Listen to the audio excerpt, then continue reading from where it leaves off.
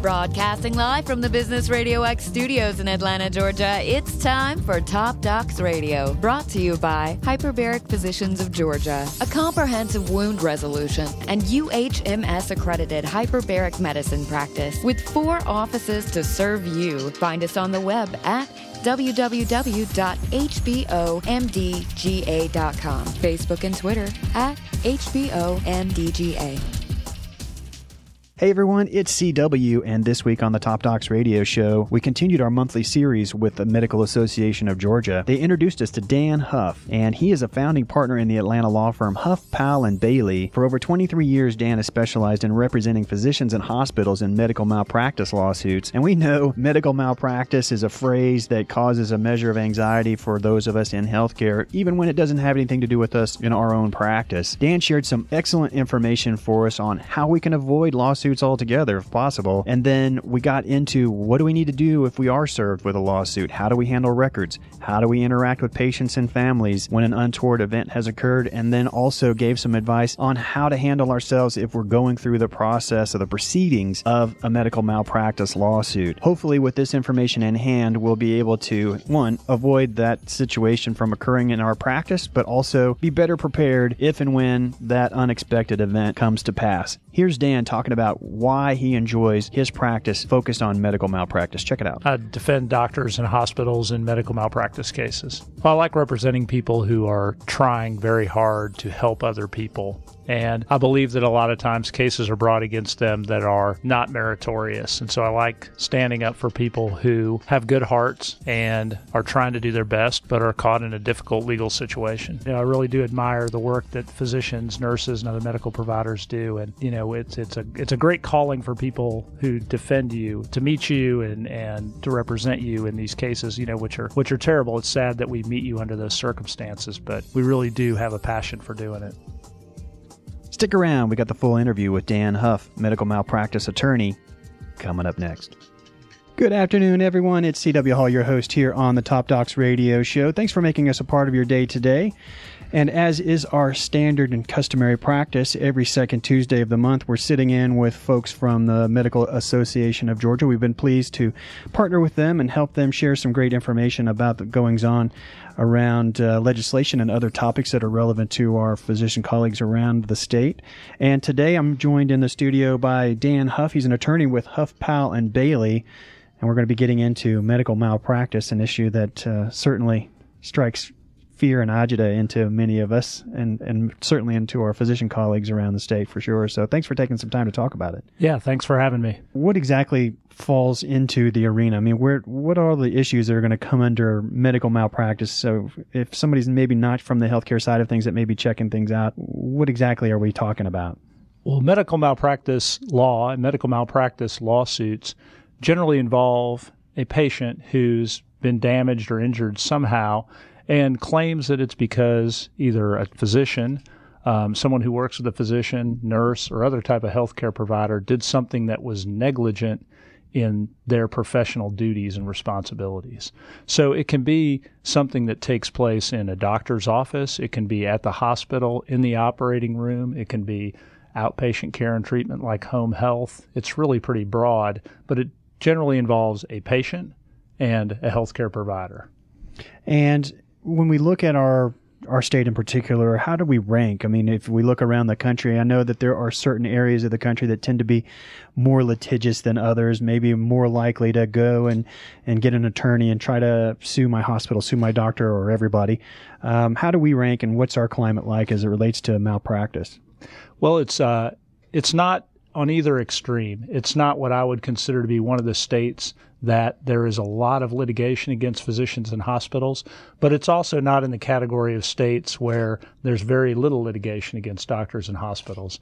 So I grew up in Nebraska, and there's very few medical malpractice cases that are ever pursued in Nebraska, and I think that's maybe kind of a Midwestern trend. So in Georgia, we do have a number of medical malpractice cases, but it's not as prevalent as you would see in, say, Cook County, Illinois, or certain other counties in Illinois, or in Philadelphia, those parts of the Northeast. Now, from the perspective of the issue of tort reform, for example, it's something that's certainly been bantered about in the last few years. We need tort reform, that kind of thing. And from what I understand, I don't know a lot about it, but I remember hearing that Texas, I think, may have passed some sort of laws that put some caps on how much could be gotten, if you will, in terms of awards. If someone was successful in some sort of a case against a healthcare provider, I believe I'm on the right track. Yes. Is there any kind of measures like that here in the state of Georgia, or is it kind of whatever happens, happens? So in 2005, the General Assembly passed some medical malpractice tort reform that included a $350,000 cap on pain and suffering damages alone. That's the kind of cap that a lot of other states have put in place just dealing with pain and suffering. Some other states have caps on the entire amount that you could recover in a medical malpractice case. But Georgia, because of its state constitution, which has the right to a jury trial, which goes back into the 1800s, the Constitution as one of the constitutional rights we all have as Georgia citizens, struck down the cap as being a violation of the state constitution. So although we had it for a couple years, it went away not long after it. And that did have an impact on the number of cases that were filed. There was a period of time after that damages cap went into place where I think cases really did go down. And since that time, since it was struck down as being unconstitutional, the cases have picked up some again. So in your opinion, we don't really wax into the controversial side of things too much, or too deeply into politics, but from the perspective of a legal professional like yourself,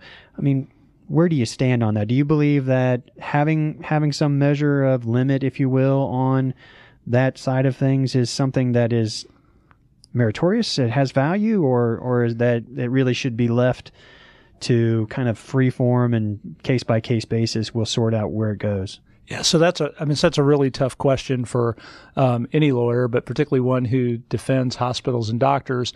I do think that there should be some limits. I don't think that we can constitutionally do that in Georgia.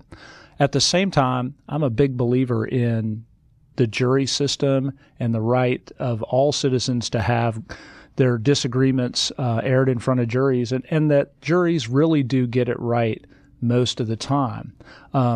Damages have always been one area that's left to juries. They have the broadest discretion, and it's really their own conscience that sets what damage awards should be in cases like this. But you don't have to look very far to see some really amazingly high awards in medical malpractice cases. And those awards, I think, hurt the system as a whole. And some type of cap that would address those issues, I think, would be desirable. At the same time, we have a system in Georgia where trial court judges who preside over jury trials, if they believe the award is too high or doesn't match the damages, then they have very broad discretion to reduce those awards. And I think if judges, and there have been some great examples this year of judges who have done that with large awards, did that more often, there really isn't a need for caps if there was some more control over that. I see. And you mentioned the fact that when the law went into effect that actually capped the pain and suffering side of things, that those damages, that the number of suits that were filed went down. I'm curious if there was information around our practice, if you will, where one of the things I've heard over time is that physicians often, in order to prevent themselves from being sued later because they didn't get study X or they didn't get study Y, when they have effectively interviewed the patient and they know clinically with a high degree of confidence, based on everything that they have at their disposal from the interview to other clinical data that they've obtained, that I really don't need this X-ray, I really don't need this MRI, or whatever the study may be that we're talking about, that they end up running because if something does go awry and that small chance that I'm incorrect here or we miss something, then that will be the reason why I'm open, if you will, to malpractice. Was there any kind of information during that period of time? Wow, did our practice change at all? Did that affect the physician side of things as well? Yeah. So one of the big reasons why the cap had so much support and has support in other states is because exactly what you're talking about, CW, which we call defensive medicine. Right. And so defensive medicine is you're thinking, as a physician, you think about the possibilities of lawsuits and making sure you're covering bases with unnecessary testing just to protect yourself. So it's not necessarily in the patient's interest, but you feel like it's necessary to protect yourself, so you do that. And when the caps were being debated in the General Assembly, not in Georgia, but also in other states, there are organizations that actually put a dollar figure on defensive medicine, how much it costs the system, and how much it raises everybody's health insurance. And what I've found is that defensive medicine is kind of ingrained in physicians. We've had the tort system for a long time now. Everybody who's gone through training and been practiced either has been in a lawsuit or knows somebody real close to them who's been through a lawsuit. So I'm afraid defensive medicine's here to stay. I don't think the cap's really going to address that. I know there was a study done, I think it was published a couple years ago, that looked at Texas. And Texas had put in a damages cap and some protections for ER physicians. And they looked at, did the number of certain kinds of tests go down once those things were implemented? Right. And specifically, a common situation is a patient who comes in the emergency room with low back pain.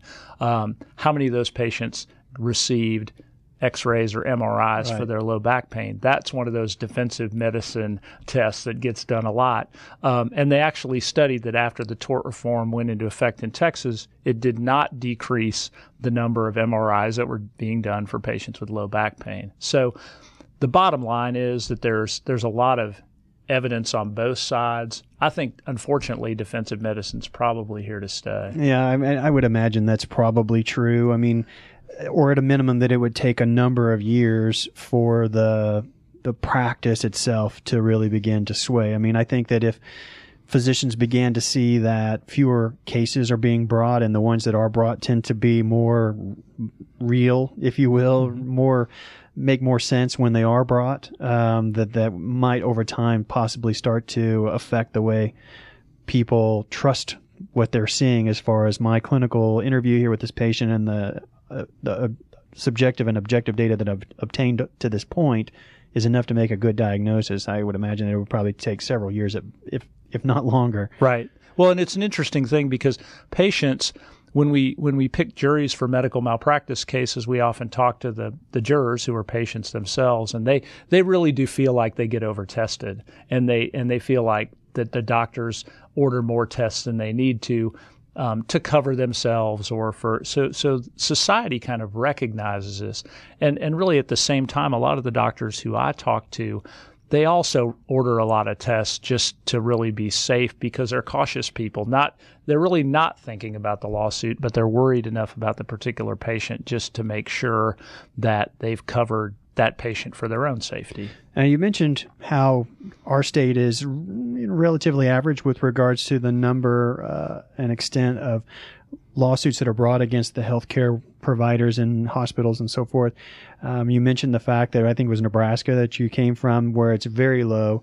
What do you think the reason is for whether some given population is litigious, like say they're not very much so in Nebraska versus other areas where they are? Or more specifically, I guess, is there something in that interaction where a physician can have an effect on whether or not they're open or not to a lawsuit, or more likely to be so? I think your instincts are right on about Nebraska. It's a smaller medical community. So where I grew up, I knew most of the people who were doctors, even if I didn't see them. But everybody just kind of knew the doctors and knew them closely, so that it was really difficult, I think, to make a decision to sue somebody in your community who happened to be a physician. So I think that was a big part of it.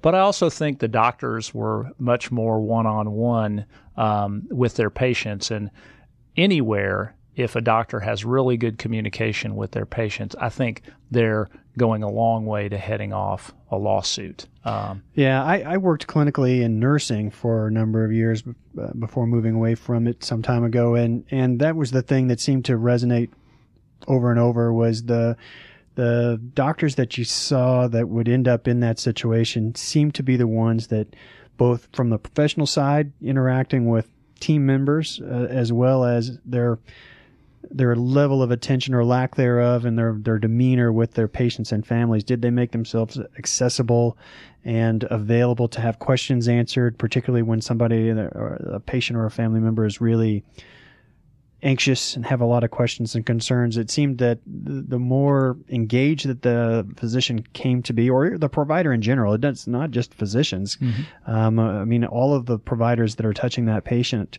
along the way can have an impact on that. I think it's very much around emotion and what was my sense of how much did they care about me, as to whether or not I feel punitive if something doesn't go right. No, I think if you're talking about the best ways for doctors to avoid, litigation with their patients, number one, just being very open and communicating with them as much as possible is key. Not only just the number of times that you communicate with your patients, but really sharing with them what your thought process is and making sure that they understand.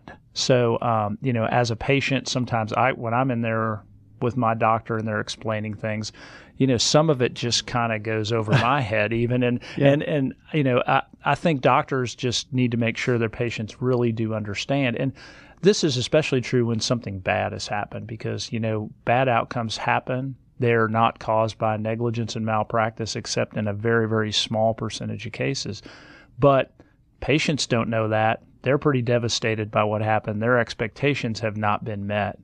That's a really important time for a physician to put everything else aside and have a very, very meaningful conversation with their patient about what happened, why it happened, here's what we can do to try and fix it, or here's what we can do to make it better. And that is really critical because I can tell you from taking depositions of former patients who become plaintiffs in medical malpractice cases, when we ask them in the depositions, well, why did you decide to sue your doctor? It seemed like you'd been seeing them for a long time and had this, very successful relationship. It's, well, after this happened, I just never got a straight answer to what took place. And I never got a straight answer to why my phone calls weren't returned. And I think that drives a lot of people who are patients to lawyers' offices to have lawyers find out exactly what happened when there's a bad outcome. And I think that drives it. So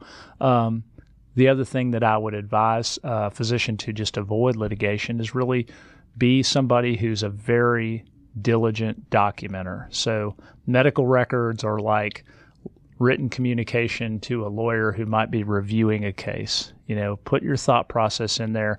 So somebody who doesn't know you, who is trying to decide whether they're going to sue you or not, will know what your thought process was because it's contained in the medical records. And good documentation heads off that next category of cases where the patient has actually gone to the lawyer's office. The lawyer's now trying to decide whether to take the case. The documentation looks good. You've gone a long way to heading off a lawsuit. Now, as it relates to the conversation, let's say an untoward event occurs and there's a conversation. How did this happen? What did this happen? Sometimes I listen to some talk radio that's not my own, and they'll have on like Bruce Hagen, the attorney, the legal expert that talks about the people's lawyer. Yeah, that's right, the people's lawyer. If you drink too much, you get popped, and now you're getting pulled over. He talks about don't do any of the tests, don't that kind of stuff in terms of not necessarily, if you will, I guess cooperating or being overly voluntary with data that could be used against you. How does that kind of thought process come into play here? Because what I'm hearing you say is, to at least some measure, it makes better sense to actually, I don't know, full disclosure, but I mean, the more open you can be in explaining, maybe it's a statistical outcome, for example. We know that 3 out of 100 times we do this procedure, this outcome happens. How should they approach that from a tactical perspective so that they can address the question, but yet at the same time not be giving somebody too much rope, if you will? Sure. The key to that is really to be very factual. So be very descriptive about what happened. So if it was a surgical procedure and the patient didn't do well afterwards, describe the steps taken during the surgical procedure, and point out to the patient or the patient's family, well, this at each step, when did it go in a routine fashion? And then at what point did you encounter something that was unexpected or that needed to be addressed that might have led to the bad outcome? So be very descriptive. The thing I would tell any physician or anyone not to do is to give opinions about other people who are on the care team, or give an opinion about the patient or the patient's family. That's not productive. It's counterproductive. So blaming somebody else, well, I was doing the best I could. If only the anesthesiologist would have told me that the blood pressure was low, or, right, well, if you'd only come in a week earlier like I told you to, we could have fixed this. Those are the kinds of things that they're counterproductive. Their opinions are usually made without the benefit of all the facts. And so that discussion should not include any opinions about other people, not only other providers, but also the patient or the patient's family. And to go back to maybe apples and oranges, but to look at the situation where you're in a fender bender. And I've heard over and over, don't ever say I'm sorry, particularly if it was your fault. Do things like say, are you okay? And that kind of stuff. But don't say I'm sorry, because then in fact by doing that somehow now all of a sudden that means it's your fault. What about in this kind of case? Can you express, is it a damning thing for you to say, gosh, I'm sorry this is the outcome, but here's what happened? Yeah, so there have been a lot of studies of medical providers and apologies. So actually medical literature and papers written about this. And I'm glad I asked that. This is a very, very current topic. So a lot of people really believe that when physicians apologize to their patients for bad outcomes, that it really helps them heal, number one. It decreases the likelihood that they will sue you, number two. Number three, it facilitates more open communication. Okay. Now, there's a difference between saying, I'm sorry about this outcome. I know that this was supposed to be a routine surgery and we had a bleeding complication, sure, and now there's a problem. And I'm sorry, my hand slipped and I cut open your iliac vein. Right. So, what I'm talking about is apologizing for the outcome. But at the same time, Georgia provides protection for that statement. So in Georgia, we have the apology statute, which would prevent the jury in the medical malpractice trial from ever hearing that conversation took place. So, and the purpose for that is really to encourage physicians to have these conversations and apologize and offer to help and say, look, this is my fault. I will do the repair surgery for free, or some statement like that. It would be protected so that if that was a medical malpractice case down the road, the plaintiff couldn't say, well, he told me it was his fault. So that's inadmissible. It's inadmissible as a way to encourage doctors to have those conversations. So you, as the litigating attorney that was on the case of the protagonist in this case, you would be making sure that you'd say something in court that says, well, you said he was sorry. Oh, I'm sorry. Or would you get admonished by the judge if you went down that road? Right. It's one of those things you can't unhear it.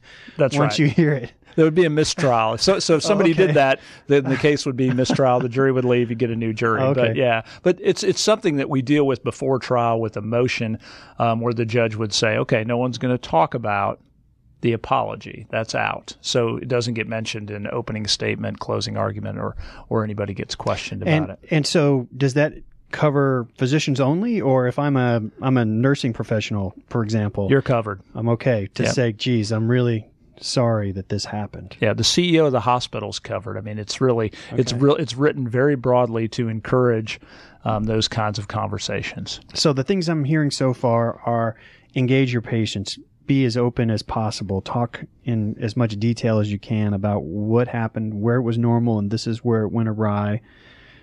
Say, I'm sorry that this happened. I'm sorry the event didn't come out like we had hoped or anticipated, whatever the case may be. So it's okay to say those things. It's a good thing to say those things from what I'm hearing you say. I agree. And so all that being said, what do I do when I'm working in my office and a snarky guy walks in and smacks an envelope in my in my hand that says, "Are you C.W. Hall?" Yeah, psh, you've been served. What do I do now? Well, after you catch your breath again and go to the restroom or whatever else needs to be done. Joking aside, I have a lot of clients who tell me that have gone through the entire medical malpractice case through the trial, including a week-long trial in front of a judge and jury, who tell me, the worst part of that whole process was when the sheriff came and knocked on the door at 9:00 and gave me the papers, and I thought, the kids asked me if I was going to jail and, all that. And I really do. There's a number of clients who feel like that's the worst part of the entire process, including the trial. But the first thing you should do is you should notify your insurance carrier if you have one. Most doctors do. You should notify your insurance carrier right away. For most doctors, that really means contacting your broker, who's the person who got your medical malpractice insurance, because you haven't had any issue with lawsuits before. So you don't have a direct dial or speed dial to the claims department, thankfully. Yeah. And so you do that first. I always tell you, you shouldn't talk to anyone about it. I think that's good advice. Obviously you're going to talk to your spouse or, somebody close to you about it. You should always secure the chart or the medical record. So it's important that if you're named in a medical malpractice case, that the medical record for that patient, if it's your office chart, you need to get that and secure it. How so? Well, you need to lock it up in a lock file cabinet, a safe, put it somewhere safe, because once the lawsuit is filed, or once you have notice that a lawsuit's going to be filed, and maybe you haven't been served yet, but that's really critical evidence, and you can't let anything happen to it. You don't want anybody to go back and write something in it. You don't want anybody to get rid of anything in it, because that really causes more problems. So you want to secure that record and make sure it's safe. You need to then get your lawyer. It's oftentimes assigned by your insurance carrier, but sometimes not. And really trust them to handle the case for you. So there's a lot of fantastic defense lawyers in Georgia who've done many of these cases. And I would give anyone who's listening to this telecast advice, don't play lawyer. Let your lawyer play lawyer for you, because we know the ins and outs of how to handle these cases and what's best to do. And listening to us is really your best move if you happen to get in one of these cases. The other thing to understand, it's a long process. So when we say something is going to happen quickly in the law, that's 6 months at least. That's quick. It's like geologic time. Right. It really is. Yeah. It's not dog years. It's the opposite of dog years. But we do, things take a long time. And I think the average medical malpractice case, if you just have a doctor as a defendant, is anywhere from 1 to 3 years. Wow. And to go to trial. And if you add another defendant, so let's say it's a doctor in a hospital or a doctor and a nurse, every additional defendant adds probably a year. So that's unbelievable. I had no idea it took that long. Yeah, and it's just takes a long time they're complicated cases. There's a lot of people who end up, the nursing staff gets deposed, the doctors get deposed, the plaintiffs get deposed. So it just takes a long time to get them to court. And so it's difficult for the doctors who are named in these cases, because we do everything we can to try and move these cases along, because the longer they're hanging around over the doctor's head, even if they're very defensible, it just never goes out of their mind. Yeah. As you can imagine. Yeah. So, we try and move them as fast as we can, but it's difficult. I was thinking about how myself, I had worked in cardiovascular intensive care for 8 years and taking care of very sick cardiovascular and a bunch of different kinds of critical care cases. And I'm like, wow, I'm so pleased that I was never part of any kind of suits. Because, those patients, they're sick and bad things happen. And so I'm very glad that I never had to experience what you're describing. Yeah, you dealt with a lot of complications and bad outcomes just by nature of the work. But and some of those you can't really tell which ones will go into litigation and which ones won't. It really kind of depends on the family and what their thoughts are about what happened and how disappointed they are and upset. And so what ends up determining where it goes from that point? You've been served, and now it's in motion. So now what? takes it to trial versus settlements, that kind of thing? So it's really a evaluation of all the information. So, we look at various factors to decide whether a case is one that we want to take to trial or one that we would like to try and settle. One is obviously just the facts and circumstances. But, most cases can fall into a category, well, they all have bad outcomes. Is it a bad outcome because of negligence and malpractice, or is it a bad outcome because of things that were outside the physician's control? So you kind of have to look at that first. Then you need to evaluate, well, is this physician defendant somebody who a jury is going to like? Are they going to come across in a way that is going to be favorable for the jury? Are the jurors at the end of the trial going to say, I would go see that doctor myself, or if I had a problem with one of my family members, I would be comfortable with them taking care of them. If jurors reach that conclusion, you're probably going to win the case no matter what the medical facts are. So that's a big deal. Interesting. And is it difficult, I guess, for some people to be likable? I would think so. Everybody tries to be likable, but it's really kind of just underlying personality. Probably over that period of time, I'm sure it's hard to keep it in check. Yeah, you've got some physicians are very arrogant. Some physicians have to be in control of everything, and when they're not in control, it manifests in a lot of different ways. Some physicians are simply too passive, and they just give in too much, and they don't stick up for themselves. So those are all issues that get into the evaluation. The medical record documentation is another big deal. If the medical record is telling a dramatically different story than the doctor is about what happened, or the nurses are about what happened, that's a big deal too, because it doesn't really match up, and it undermines the credibility of the people who are doing the documentation. Certainly, there's experts in these cases.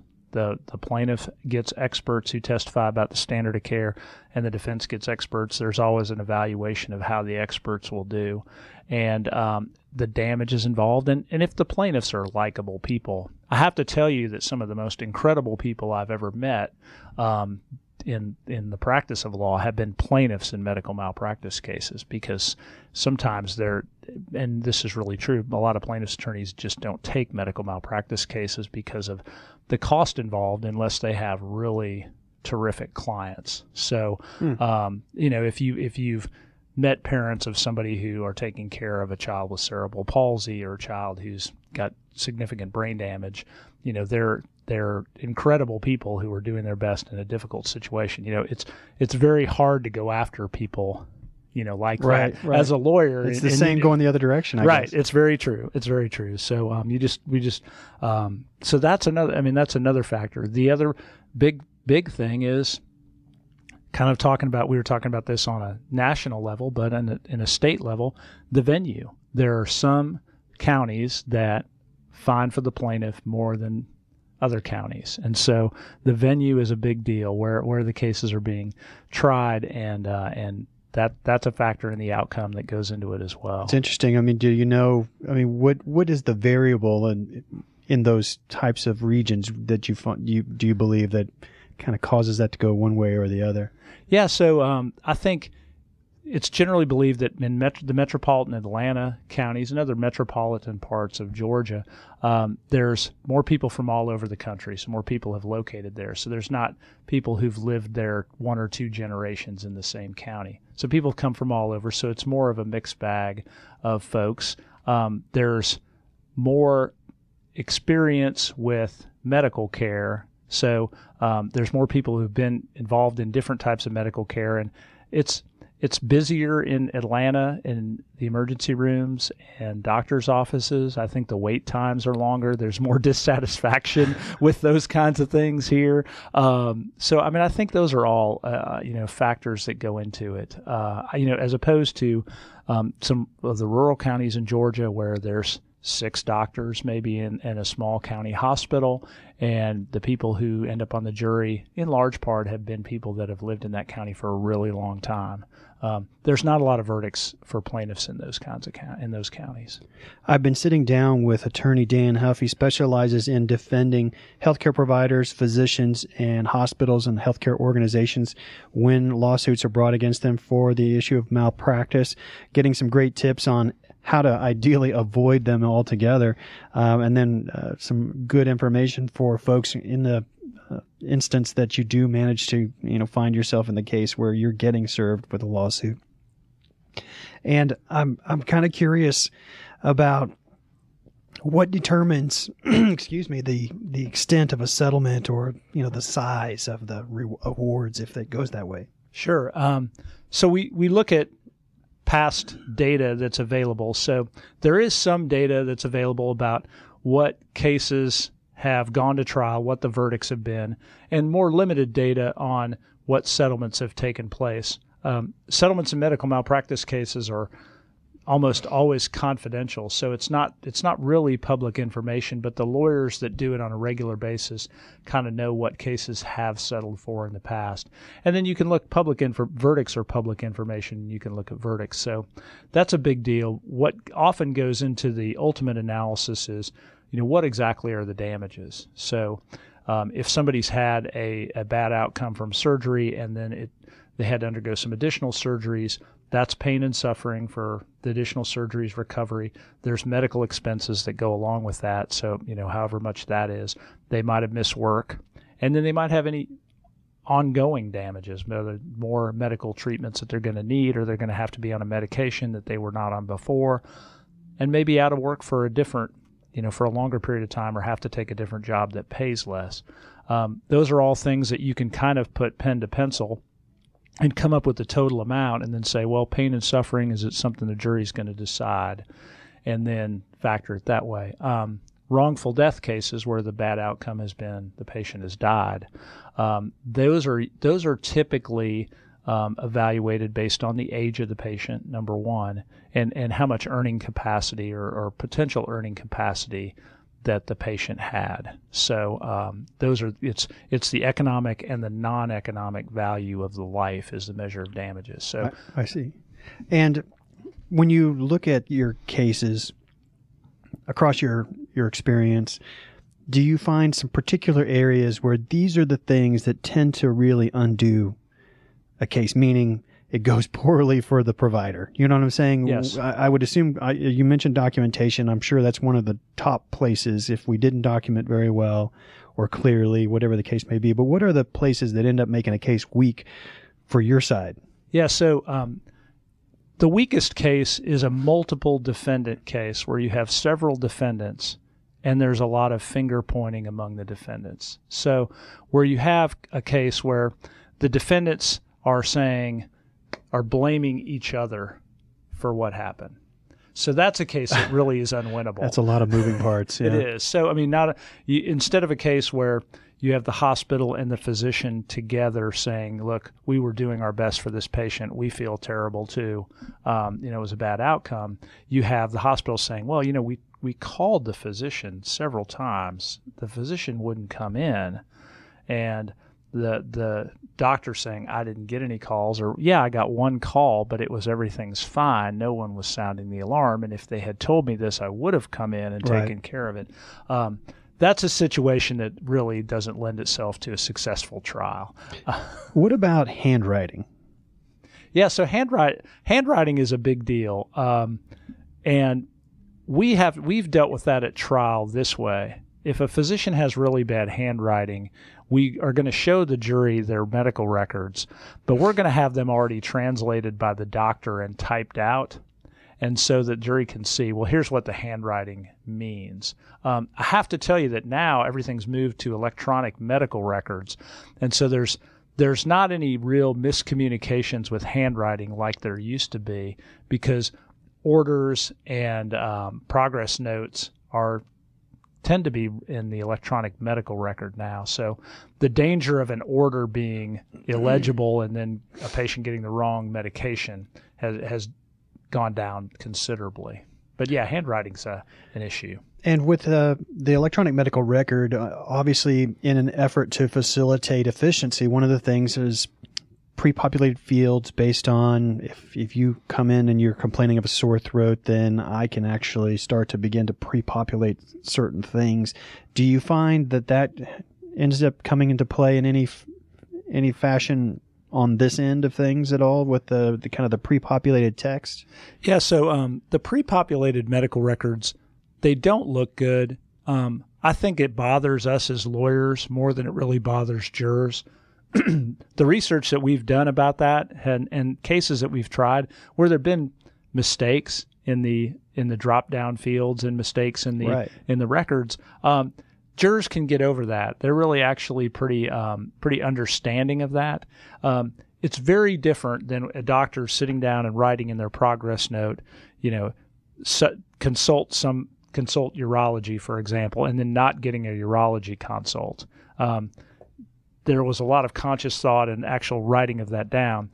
Drop-down fields are something we all deal with whenever we're getting a plane ticket or doing things. We might click on Florida instead of Georgia or Hawaii instead of Georgia. Exactly. It just happens to all of us. And so jurors are pretty forgiving of that, actually. And how obviously time is a big deal, particularly when I'm a physician, I'm rounding and I've got 10 or 12 or however many patients I need to see in the hospital and then get on to my office and all the rest of my day. But how detailed, if you will, should you get when it comes to those written progress notes that you're describing? Because I remember seeing many, many times where it was extremely brief. Yes, that's very true.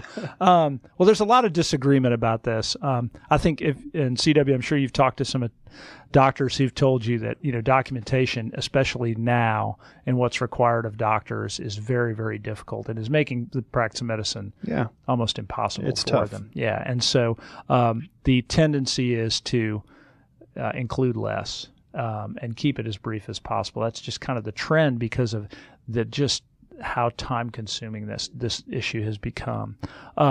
It's hard to go against that. I mean, obviously, in an ideal world, we would have these terrific notes that would go on and on and on about every patient and would be spectacular, but that's just not the reality. What I would say is you have to be really aware of the potential for problems with specific patients, and that there are certain high-risk areas. A nurse is communicating with you about a patient's change in condition. You need a consult right away because of something going on with the patient. A patient's taking a turn for their worse for whatever reason. That's when your brain needs to immediately click in and say, okay, I need to be at the, in top form from a documentation standpoint for this patient in this specific situation. I think if you do that, you're really going to protect yourself from 99% of the issues. I mean, I'm not foolish enough to say, well, you need to document on and on and on for every patient, because that's just not realistic. But recognizing that, this patient in your office, they haven't been doing well. They're back. They were here 2 days ago. They're back again. I'm not sure what I'm going to do with this patient. That needs a little bit more documentation than just the kind of rote progress note. So I think it's recognition of the situation and being more complete then. I'm always impressed by how fast our time goes by, but before we let you get back to your practice, do you have some final thoughts that we can leave our listeners with that will, kind of reiterate how they can prevent getting sued to begin with, but just general advice that we might want to leave folks with before we get you back to your work? Yeah. So, a couple things. And I think you'll appreciate this, CW, as a former nurse, but, listen to the nurses. I talk to nursing groups all the time, and I tell them that, if you're going to take the time to call a physician, and the physician, for whatever reason, elects not to come in and see a patient, don't just document, physician aware, and you feel like the doctor needs, or the patient needs to be seen by a doctor. Get a doctor there. If this doctor won't be there, get another doctor. But, remember that you have to focus on the patient. You are not going to be saved in a medical malpractice case because you made the call and wrote that you made the call if the patient needs to see a doctor. The converse is true for physicians.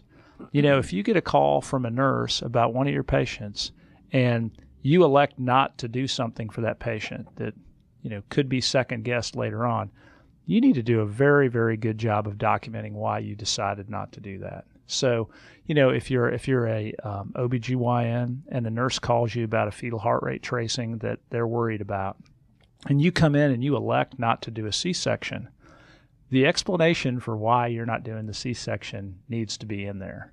Interesting. Okay. That will really protect you. And the only other thing I'd like to say is, there's always a lot of criticism of the jury system in Georgia in medical malpractice cases. And I will tell you that the winning percentage in medical malpractice cases is still, in the high 80s, 90%, 85 to 90%, and it has been for a number of years. So despite what the medical profession says about trying cases in front of jurors, they still win the vast majority of those cases. So you have to believe in the jury system and understand that it is it's what we have. It's how these cases are going to get resolved.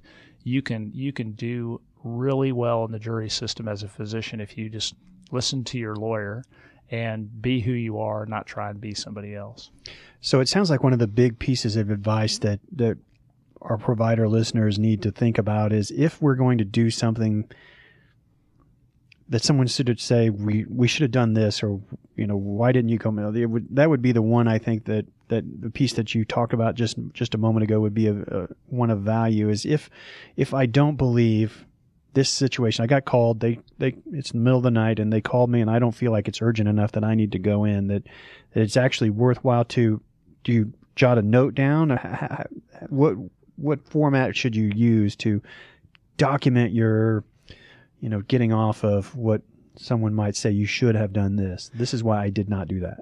Right. So, if you get the call at home, I do think you ought to write something down about it and keep it. And then that can be used to then write your progress note the next day when you go and see the patient. I just think that in those kinds of situations, in patients who aren't doing well, and we all, as physicians, I hear a lot of stories about physicians who get called by nurses and there's a lot of false alarms, and they come in and it's no big deal. But, ask all the important questions, write down all the information, make a judgment about coming in or not coming in. The physicians in Atlanta and really Georgia, for that matter, they're well trained and they have excellent judgment. And, you're making the right decision most of the time. It's just, can you prove that you made the right decision? Right. So I would jot it down. You're going to see the patient the next morning if you choose not to come in at that time, and you can evaluate then. And also, encourage the nurse, look, if these things happen, call me back. Give the nurse some instruction. So kind of close the loop on, okay, well, I'm not going to come in. Here's what I'd like for you to do. But if this is still present, or if the patient hasn't done this by such and such a time, please call me back.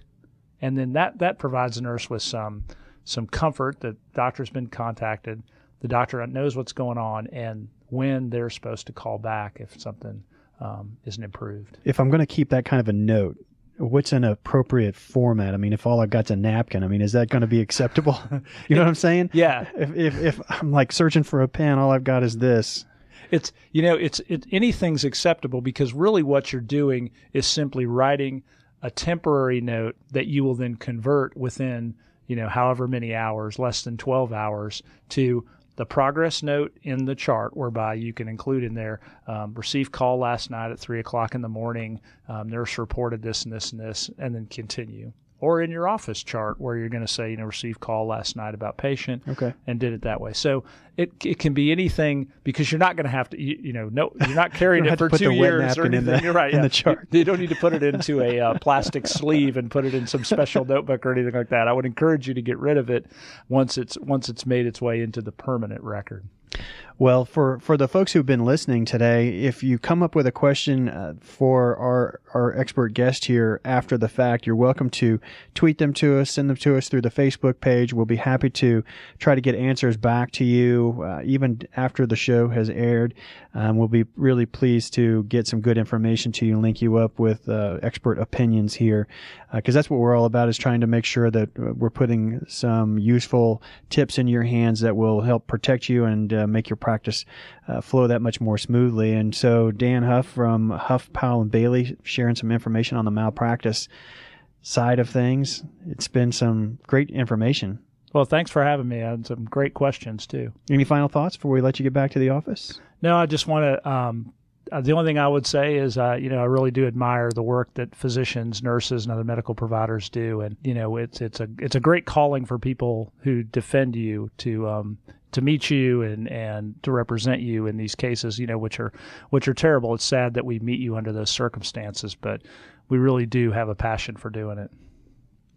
If you want more information about Huff, Powell, and Bailey, you can go to their website. That's at huffpowellbailey.com, and that's Bailey, huffpowellbailey.com. We will have a link to them from the podcast show page once we get that up. So if you are listening to the podcast, have questions for them, or want to get to know more about their practice, you'll be able to go straight from the show's page. And while you're checking out the podcast, on the upper left-hand corner of the show page will be an Apple logo. If you follow that, it'll take you to the iTunes Top Docs Radio Show podcast, and you can subscribe to it so that every week you'll get to hear from all of these top-notch healthcare experts that we're introducing you to on a week in and week out basis. To the folks over at Medical Association of Georgia, Tom Cornegay and Donald Palmisano Jr. and all those folks, we really appreciate you and the interesting folks that you've made available to us through the show here on a monthly basis. And I appreciate you making some time, Dan, to come on the show today. And to the folks who've made time to check out what we had to say today, we really appreciate you making time for us, and we hope you turn around and share it with your connections, because you never know, the information that you share might just help somebody that you care about. So we hope you do that. And we look forward to seeing you all next month. The Medical Association of Georgia folks will be back on the second Tuesday. And to everybody else, we'll see you all same time, same place next week. We'll see you then.